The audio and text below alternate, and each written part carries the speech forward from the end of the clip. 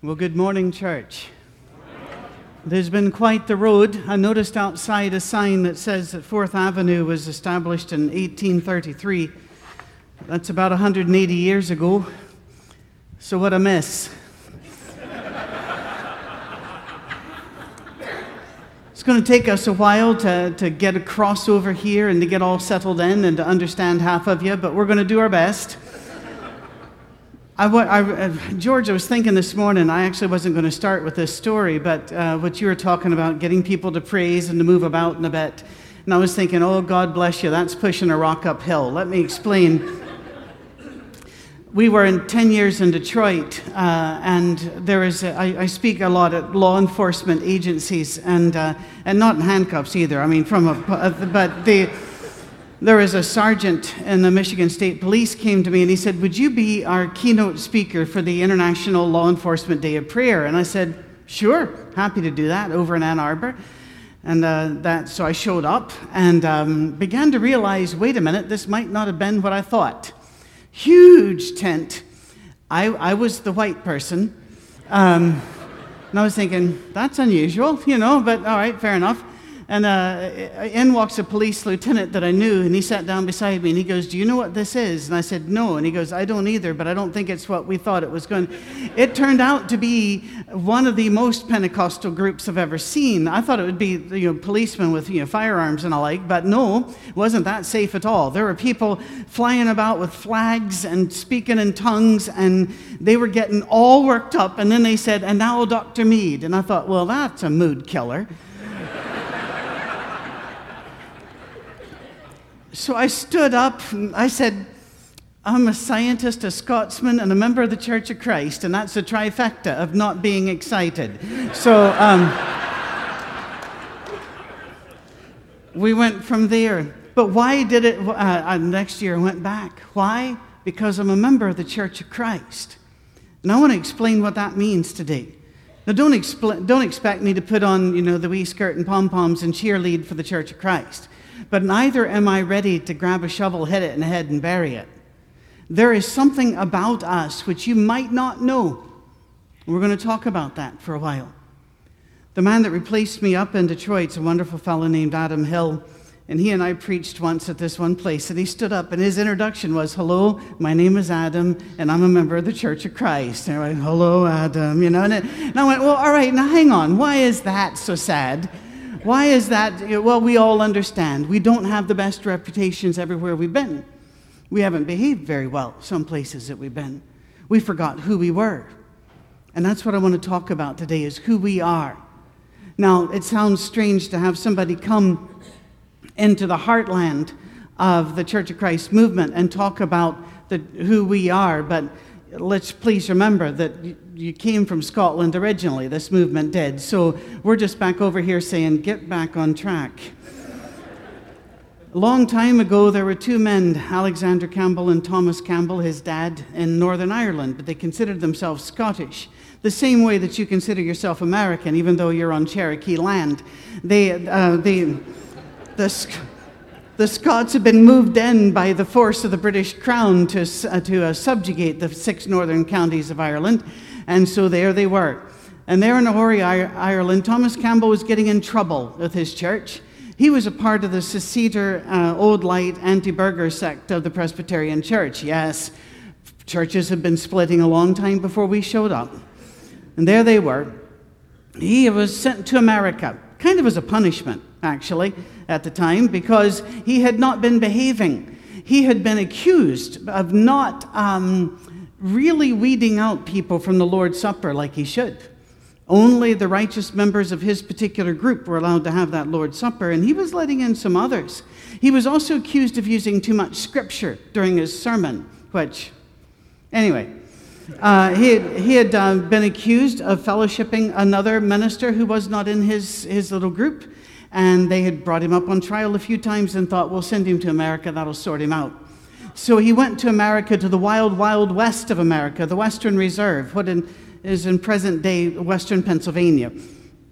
That was as far as you went back then, which I understand, because we drove through Kansas, and we keep looking around going, why did someone stop here?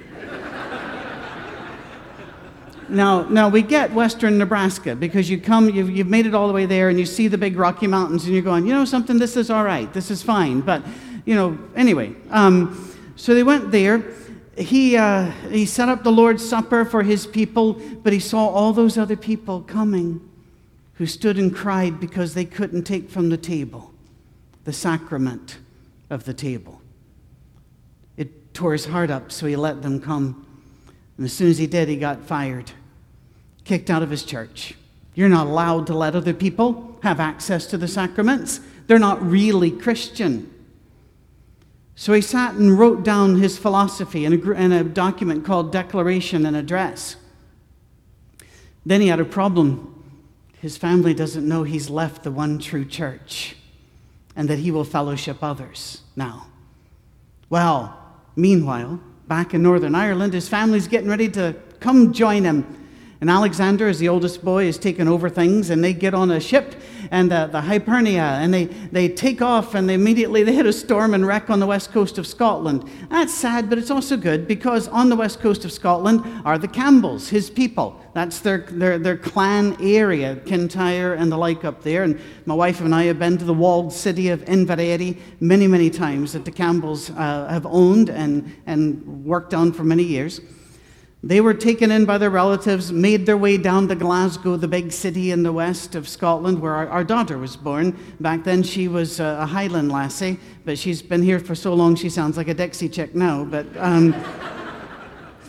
and the big city of Glasgow has an ancient university, one of the oldest universities in all of Europe, Glasgow University. They decided, well, we don't have the money to hop on another boat yet, so we're going to send Alexander to school there. And he came under the influence of men who had wild and radical ideas. They believed that people had the right to read the Bible for themselves. They believed that the government should not control religion. And this was so radical. If you walk around Scotland, you can see places where they burned this person, they hung that person, they drew and quartered that person for the crime of saying people should be free to have a relationship with God outside of government and outside of ecclesiastical control. Well, Campbell heard all these things, Alexander did, and he was touched by all of these things, but he had a problem. His father was a leader in the Old Light, Anti-Burger, Seceder branch of the Presbyterian Church, the one true church. He didn't know his dad had already left. There was no Facebook notifications back then, so there's no way to know. And so he didn't know what to do. But he was a faithful son. He was a good boy. It got very exciting. There was a time where the men of his church were coming to Glasgow. They were going to have the Lord's Supper. This didn't happen very often. It happened every couple of years. You got excited. And so all of his people were so excited. But then you had to go before the board first and be questioned as to whether you were doctrinally all right and pure. And if you were, you got a token. And if you got your token, then you could take the Lord's Supper. You could approach and show them your token that you were a faithful Christian. The time came, seemed like half of Glasgow gathered around, many of them in tears because they were not able to take the communion. When Alexander looked around and saw those people, his heart broke. And he remembered what he'd been taught by the Haldanes and others, that we have a God that loves all of us, and we should be tearing down those barriers. He knew this would get him in trouble with the rest of the world, much less his dad. But whenever the plate came, he looked at it, and he thought, if I can't take it with everybody, I can't take it. And he dropped the token in the plate and walked away. Our movement began the moment that token hit the plate. We are not a church or a denomination or a movement. We change. We grow. And for those of you that don't like change, you're in the wrong universe. You really are. Everything in the universe changes. If the church is not supposed to change, it's the only thing God ever created that doesn't. That makes me a little concerned, actually. We even find in the Old Testament God saying, this is the law, and then they develop a whole synagogue system they hadn't had anything to do with. And so when Jesus comes, where does he go? To the synagogue. Why? Because that's where the people are. Jesus would have dropped his token in the plate. Jesus would have opened his arms and said something very radical. Whosoever will may come. Well, they got together back in America, and they found out they were both on the same page, and they published the Declaration and Address. And that, I'd like to go through that whenever we get here. I know we're here now, those of you that are wondering. Well, yes, this is not a hologram. If it was, I would have tweaked it. I would have done some Photoshop on it, trust me. When we get here, perhaps we can go through the Declaration and Address and talk about our identity as a church, because that has been lost. And because it has been lost, we calcified, we got a bad reputation, we quit growing, we quit changing, and we lost who we were. That's a terrible thing. You need to know who you are. And Americans are fascinated by that stuff. The 23andMe, the DNA study that's out there now. There's the Ancestry.com. A lot of you enjoy that. I don't need to go to that. I just go to HerMajesty'sPrisons.gov, and there we are. But you're excited. It amazes me how many people have a Cherokee princess in their line. I always think, well, where are the Yugoslavian goat herds? They had to be somewhere. But they're always very special.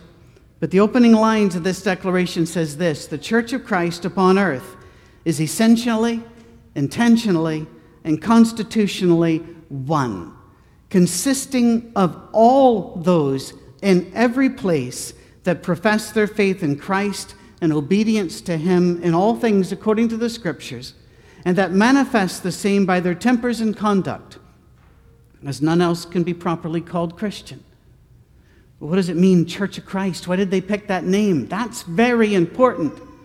The name Church of Christ means the same thing as Catholic Church. It means all believers.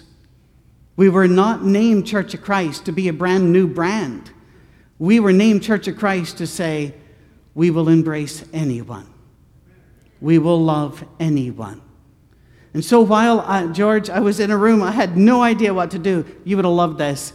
At the very end of it, they are whipping themselves up into a frenzy. And because they're so kind, this sergeant comes over to me and he goes, Dr. Mead, would you do the altar call? And my friend just looks at me. I'd never actually seen one, but I said, sure. If you'd give me the altar's number, I'll call it.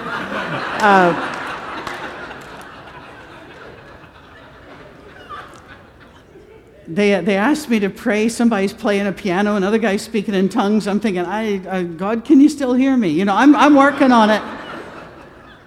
But the next year they said, would you come back? I said, absolutely. Why? If you love Jesus, you're my brother and my sister. I will put no walls between us.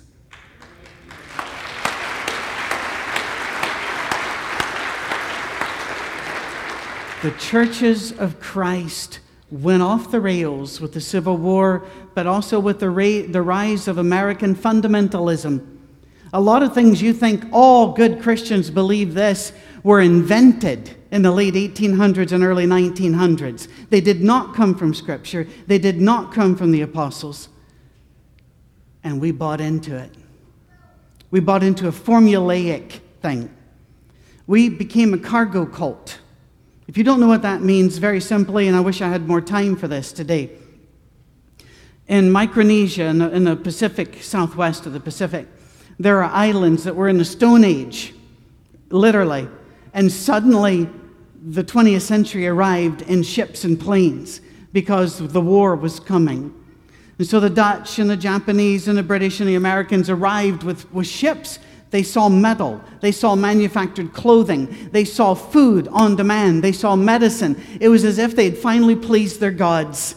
And the gods had come down, a close encounter of the third kind with the big ship coming down. It was an exciting, wonderful thing. And then after the war, everything went away. So they didn't know what they'd done wrong, but they wanted to find a way to do it right, to bring the gods back. And so they would draw USA on their shirt, or rather on their skin, not knowing what the words meant. They'd put a stick over their shoulder and try to march just right to see if that would bring the ships back. They build approximations of desks and airplanes out of sticks and vines and try to move things about on the desk and see if that will bring the ships back. And they've been doing this since the 1940s. The biggest cult is the Tom Frum cult. If you're looking this up later, Frum is F-R-U-M. They think that came from somebody who said his name was Tom and he was from somewhere, and that's what they heard. The second one is the Navy cult, Joe Navy. They figured, it's John Frum, Tom Navy cult. They figured Tom from the Navy. That's what they heard. The third largest cult, because they've denominated, because they keep doing this, but nobody's doing it right. The ships haven't come back. The third largest one's the strangest as far as I'm concerned. It's the Prince Philip cult, because he showed up once, went, hello, and got back on his ship, and that excited them beyond measure. But many churches are just really cargo cults, sitting around trying to move in a certain way to please God in such a way that eventually He might come back and like them. So don't you dare clap, that might frighten God. Don't you dare make noises. Don't you dare move around. Don't you dare change anything, because if God comes back, you want to be behaving. By the way, we live at 6,700 feet, and in 2 months, of course, I'll be moving across over here. But until that time, if you would like, for a small monthly fee, we'll call you if Jesus comes back, because we'll see Him a little bit before you. You'll just pick up the phone, and we'll say, look busy. We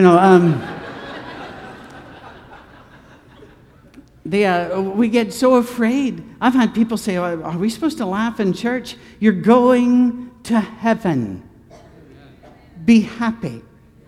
And you might say, well, we hope we're going to heaven. Don't you dare blaspheme Jesus Christ. If He says you're going, don't you doubt Him. Enjoy the road. That's all you need to do. We can do this because we're the Church of Christ. We don't have an ecclesiastical body saying, you have to hire this person, you're going to be teaching this one, here's your annual liturgy, and you have to do it this way. We don't have any of that. And so, if one of us says, well, we're going to put a guitar up here, we don't have to go get permission. We can talk among ourselves as this body and say, is this what we want to do? Will this help us? Well, then let's do that. And what if somebody else doesn't like it? That's all right. We're going to love them anyway. We're going to love anybody we meet because they are not our enemy. We are the Church of Christ. We are the universal believers who accept any. I had one man hear me talk about this once, and he goes, it's amazing what people's minds do. I used to be a shrink, and it still surprises me. He says, what if you were stranded in a hotel in a snowstorm, and it was just you and the Pope? What would you say? I said, all right, first of all, I have planned for that, because it could happen.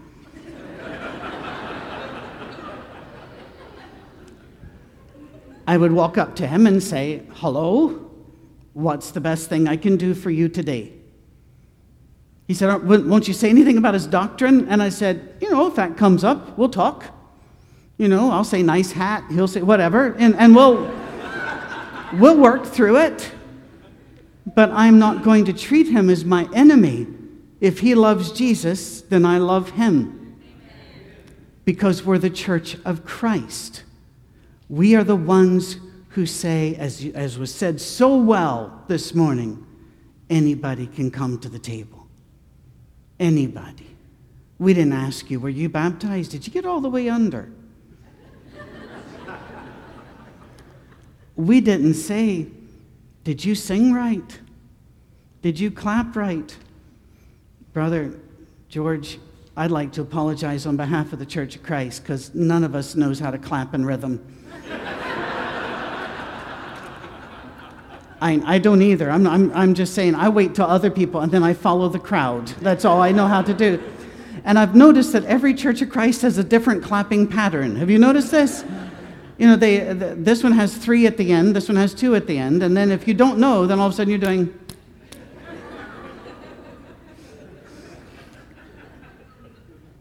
We are the Church of Christ, which means, you know something? We can clap or not clap, or hug or not hug, or cry or not cry. But I'll tell you what, when that table is open, we say, whosoever will may come. There's something you need to know. Some of you might be thinking, well, then won't we just become like all the other churches? No. They have rules and structures that hold them back, that keep other people out. And even those that do not, like the community church movement.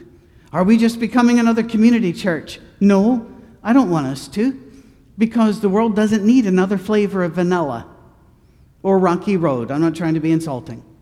They serve a point. They're my brothers and sisters. I love them to pieces. But you go to them, what you do not find are the sacraments.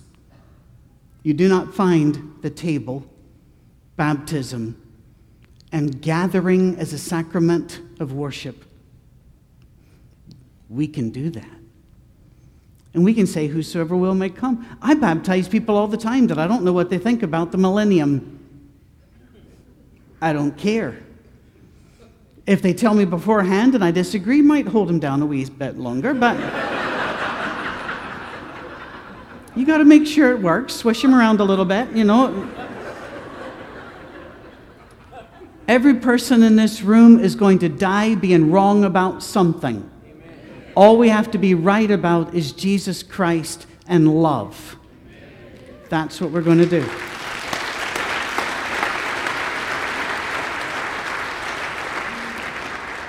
Now, because of this, we will take seriously truth. But here's the thing. Truth might be stranger than you think. Facts are very pesky things, but there aren't as many as you might think. The more you work in science, the more you realize what you think is fact is just really what worked today. Did you have to do that periodic table of elements? Yeah, we had to memorize it. They gave us a blank sheet. We had to draw it, put in everything. Yeah.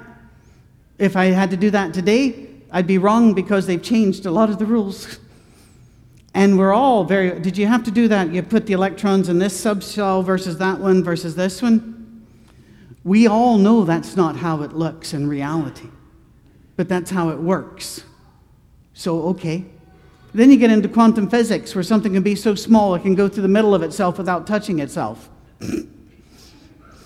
Okay.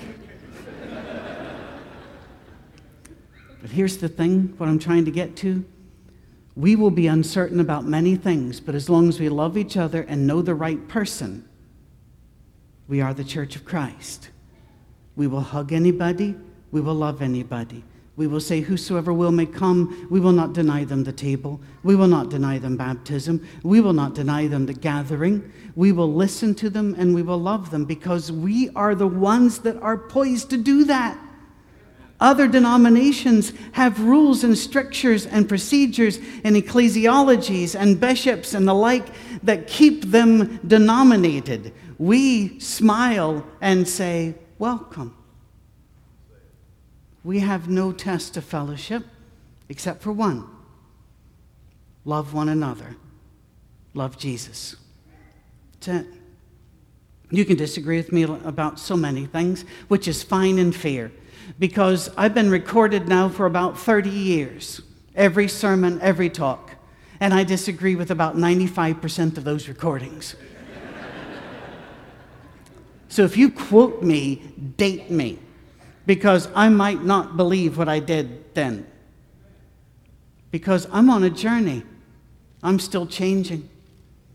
If you don't believe that everything changes, look in a mirror. I don't look in the mirror first thing in the morning because I don't like starting out my day screaming and crying and begging.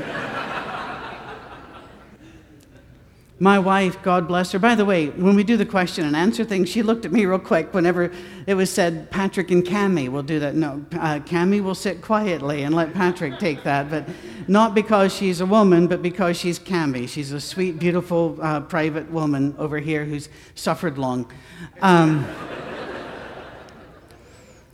Whenever I talk of her, you will see me smile. I'm very much in love with my girlfriend after 34 years of marriage. She is the light of my eyes, and she's the angel that saved me when my faith was faltering. She is the express image of God in my life. She's also an interior designer, and every day she tells me what she did. And I've never in 34 years gotten an understanding or a picture in my head of what she's talking about. Ever. But I listen because she's pretty to look at, and there's nothing prettier to look at, so I'll just look at her, and when she's done, she'll nod and I'll be dismissed. But I can remember one time in our home in Michigan that she decided we needed more light in the bathroom for reasons that still escape me, because I don't want to see anything in there. She put on this huge light bar with, 24 Klieg lights on there that, can be seen from space.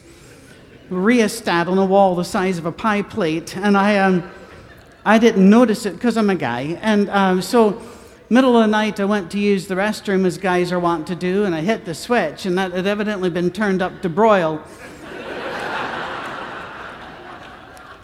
And I was just hit with light, and my first thought was, yes, Lord.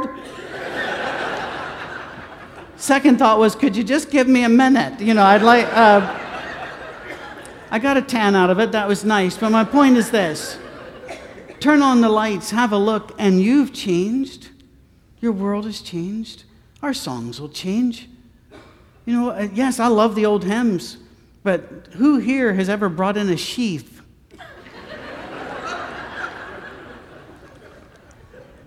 And in the old days, when you went out and slaughtered your food every day, you understood there is a fountain filled with blood drawn from Emmanuel's veins, and sinners plunged beneath that flood. But I want to tell you right now, every kid in here is going, ooh. We have to change our language. We have to change the way we do things. But we never change our Savior and our allegiance to Almighty God and to love God and love one another. For that sums up, according to Scripture, all the law and all the commandments. And as the Church of Christ, we are poised to tell Franklin, Williamson County, and everybody else, whosoever will may come into the embrace of Jesus Christ. You don't have to look like us. You don't have to sound like us. You don't have to like our music. All you got to do is smile and say you love Jesus, and we're going to hug you. And if you don't love Jesus, we're going to love you till you do. I have friends, I work with a lot of atheists whenever I'm teaching at universities and the like. And sometimes you'll get them far down the road, and they'll look at me and they'll say, I want to believe, but how am I supposed to really believe that there's a God? And I'll look at them and I'll say, watch me. If you can find any other explanation for the way I treat you, take it. We have got to love people so much that they see heaven now, not later. I don't want to go to heaven when I die. I want to start it here. I want him to come back and find it's already been done. Which, by the way, I think he's expecting us to do. So we create our heaven right here. I love it when Peter stands up and announces the beginning of the church. Do you know what he says? I love this. Acts chapter 2. By the way, everybody knows verse 238. It's tattooed on a secret place in our bodies, but if you're visiting, no, it isn't. It's not secret. Chapter 2, starting at verse 17. In the last days, God says, I will pour out my Spirit on all people. Your sons and daughters will prophesy. Your young men will see visions. Your old men will dream dreams. Even on my servants, both men and women, I will pour out my Spirit in those days, and they will prophesy. I will show wonders in the heavens above, signs on the earth below, blood and fire and billows of smoke. The sun will be turned to darkness, the moon to blood, before the coming of the great and glorious day of the Lord, and whosoever calls upon the name of the Lord shall be saved. Notice he didn't bring up all the other things we say. And whosoever worships right, and whosoever does this right, and whosoever does... No. It's whosoever calls upon the name of the Lord shall be saved. Have you ever thought about the Ethiopian eunuch? First of all, I'd like to apologize to him for us calling him the Ethiopian eunuch. He was a queen's treasure, for goodness sake. We could call him that, but we don't. We call him a eunuch. I know he's up in heaven going, seriously?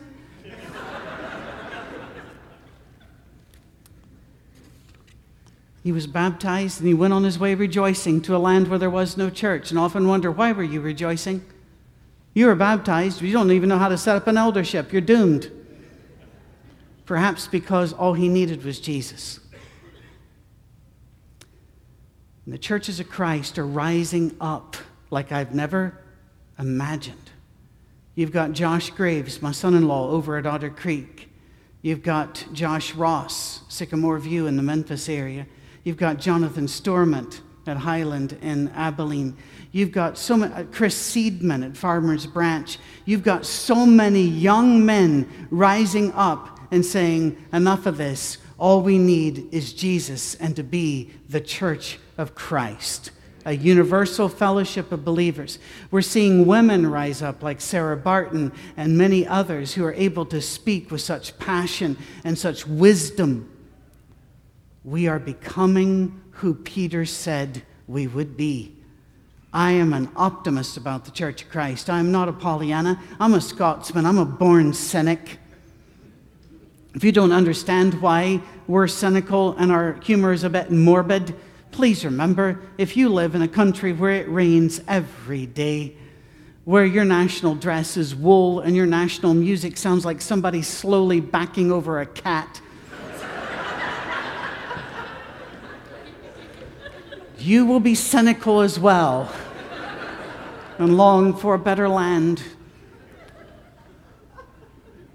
That's why when people said you can get on a ship and eat worm-infested biscuits and get sick and come across to America, where you might die of dysentery before somebody shoots you with an arrow, we said, you know, it might be warmer. So had they come to Nashville this morning, they would have left. I am an optimist because I believe in Jesus Christ. And I believe in the freedom that the Church of Christ has, that we had at our beginning. We lost it. Let's be honest. We did. But we lost it with the best of intentions. I have nothing against any of the men or women who came before me. Nothing. I was raised on the far, far, far right of the church. I've made a journey. I'm not done. But I still honor and admire them. Because what they're doing out of love and respect for Jesus Christ. I think they're wrong. They think I'm wrong. Who cares? We're going to heaven. Amen. I want this church to be as excited as Antonio, my last story this morning. You needed to know I was raised on the far, far right of the church, and I bought into all of it. When I first started preaching, I thought it was my job to divide and be angry and lay down the law. So I was preaching at a church in Norfolk, Virginia, as we were getting ready to go back to Scotland. It's a Navy town, that. Here two sailors walked up with a very excited man between them. They said, this is Antonio. We're going to baptize him this morning. And Antonio hugged me, which I wasn't prepared for. Because Scottish, we have to get prepared for the hug. And he said, I'm not going to be baptized. I'm going, okay, fine. Well, Antonio was an Italian who had joined the American Navy so he could get his citizenship earlier and serve the country that he had fallen in love with. So good for him. Well, I said, well, Antonio, we'll talk a little bit and see how you stand and where. And he was gone to hug other people. And I went, all right, fair enough. So I stood up to preach my sermon, and Antonio came forward. When I stood up, I hadn't preached it yet. He's standing right there, excited. I didn't know what to do. Forgive me. I went ahead and preached it because you have to do it right or the ship doesn't come back. You have to do the cargo cult. And we have, this is the only gig I've got, So the rest of the week I just sit around in my office, wondering what to do. So I preached an abbreviated version, stepped down, and I didn't want to say, come forward. He was. So I took him off to the side and I said, Antonio, what is it you want me to do for you? And he goes, I want you to baptize me. I'm going to be baptized. And I said, all right, great, fine. In a few minutes, I'm going to take you through that door, and we're going to go. And he took off. I wasn't done. I had some rules. So I'm grabbing him, trying to stop him. He's dragging me as I'm trying to ask him to say out loud he believes in Jesus Christ, because there's obviously no evidence of that. So our baptistry was up high because we wanted God to be able to see it pretty easy, and it had a glass front on it, and the Lord's Supper table was down here because we were, Christian. So we get upstairs, and he heads right toward the baptistry, and I grab him and I said, "No, you need to put on these other clothes." And he said, "Why?" These are the clothes of wickedness, and I'm not proud of this. And you must put on the clothes of righteousness. And he goes, "Okay," and he takes off, and I'm going, "All right, I got to change quick because he's going to beat me in here." And this wasn't one of those the fly fishing churches where you wear the fly fishing thing. The preacher, really? Where's the hat? And anyway, so preachers had to change into their clothes as well. So I get there, and he's about to beat me in the water. So I grab the back of him and pull him back. And I said, "No, I have to go in first." He says, "Why?" To drive the demons from the water. So I get in, turn around, and he's in the pike position. I go, no. And I'm holding him as he's getting, and as I'm trying to save my words, he keeps lifting up his feet just to go under, and I'm holding him because he wants to be with Jesus, and I'm keeping him away for a while. And finally, he gets tired of me saying my words and puts a foot up against the side and shoves, and we both go under. So I try to say real fast, in the name of the Father, Son, and Holy Spirit, get in there. We went with such force, a wave came over the glass, hit the Lord's table and scattered it. And my first thought was, look at you, Christian, for only 5 seconds, and you're already going to hell. You deluded, you messed. God didn't kill me, and I really appreciate that. He's allowed me time to work my way through and say, let me know that he wants me to be more like Antonio. Just excited to be a Christian. Not worried about what if I do it wrong. He's just excited to be a Christian. The churches of Christ can do that because that's how we were started. And that's where we're coming back. Very bluntly, people have asked, why are you leaving Colorado? Cammie's from Colorado. We have our dream house sitting right there looking at Pikes Peak and the Garden of the Gods and Cheyenne Mountain. Because I used to be that guy that baptized Antonio. And I want to spend the rest of my life bringing the Church of Christ back to where it started so that we can once again explode, but this time do it right, with love and open arms for all. Let's pray. Our Father in heaven, from this place, which 180 years ago was consecrated by righteous men and women, we pray that we will once again launch the love of Jesus Christ, welcoming all believers, all the broken, all those people that don't know our rules, and help us get rid of those rules. Help us, Father, to let love trump everything. Let us, Father, be the people of God, starting right here. Thank you, Father, for bringing us into your family. We pray that you'll give us some time to bring in a whole lot more. In the name of Jesus we pray, and the whole church says,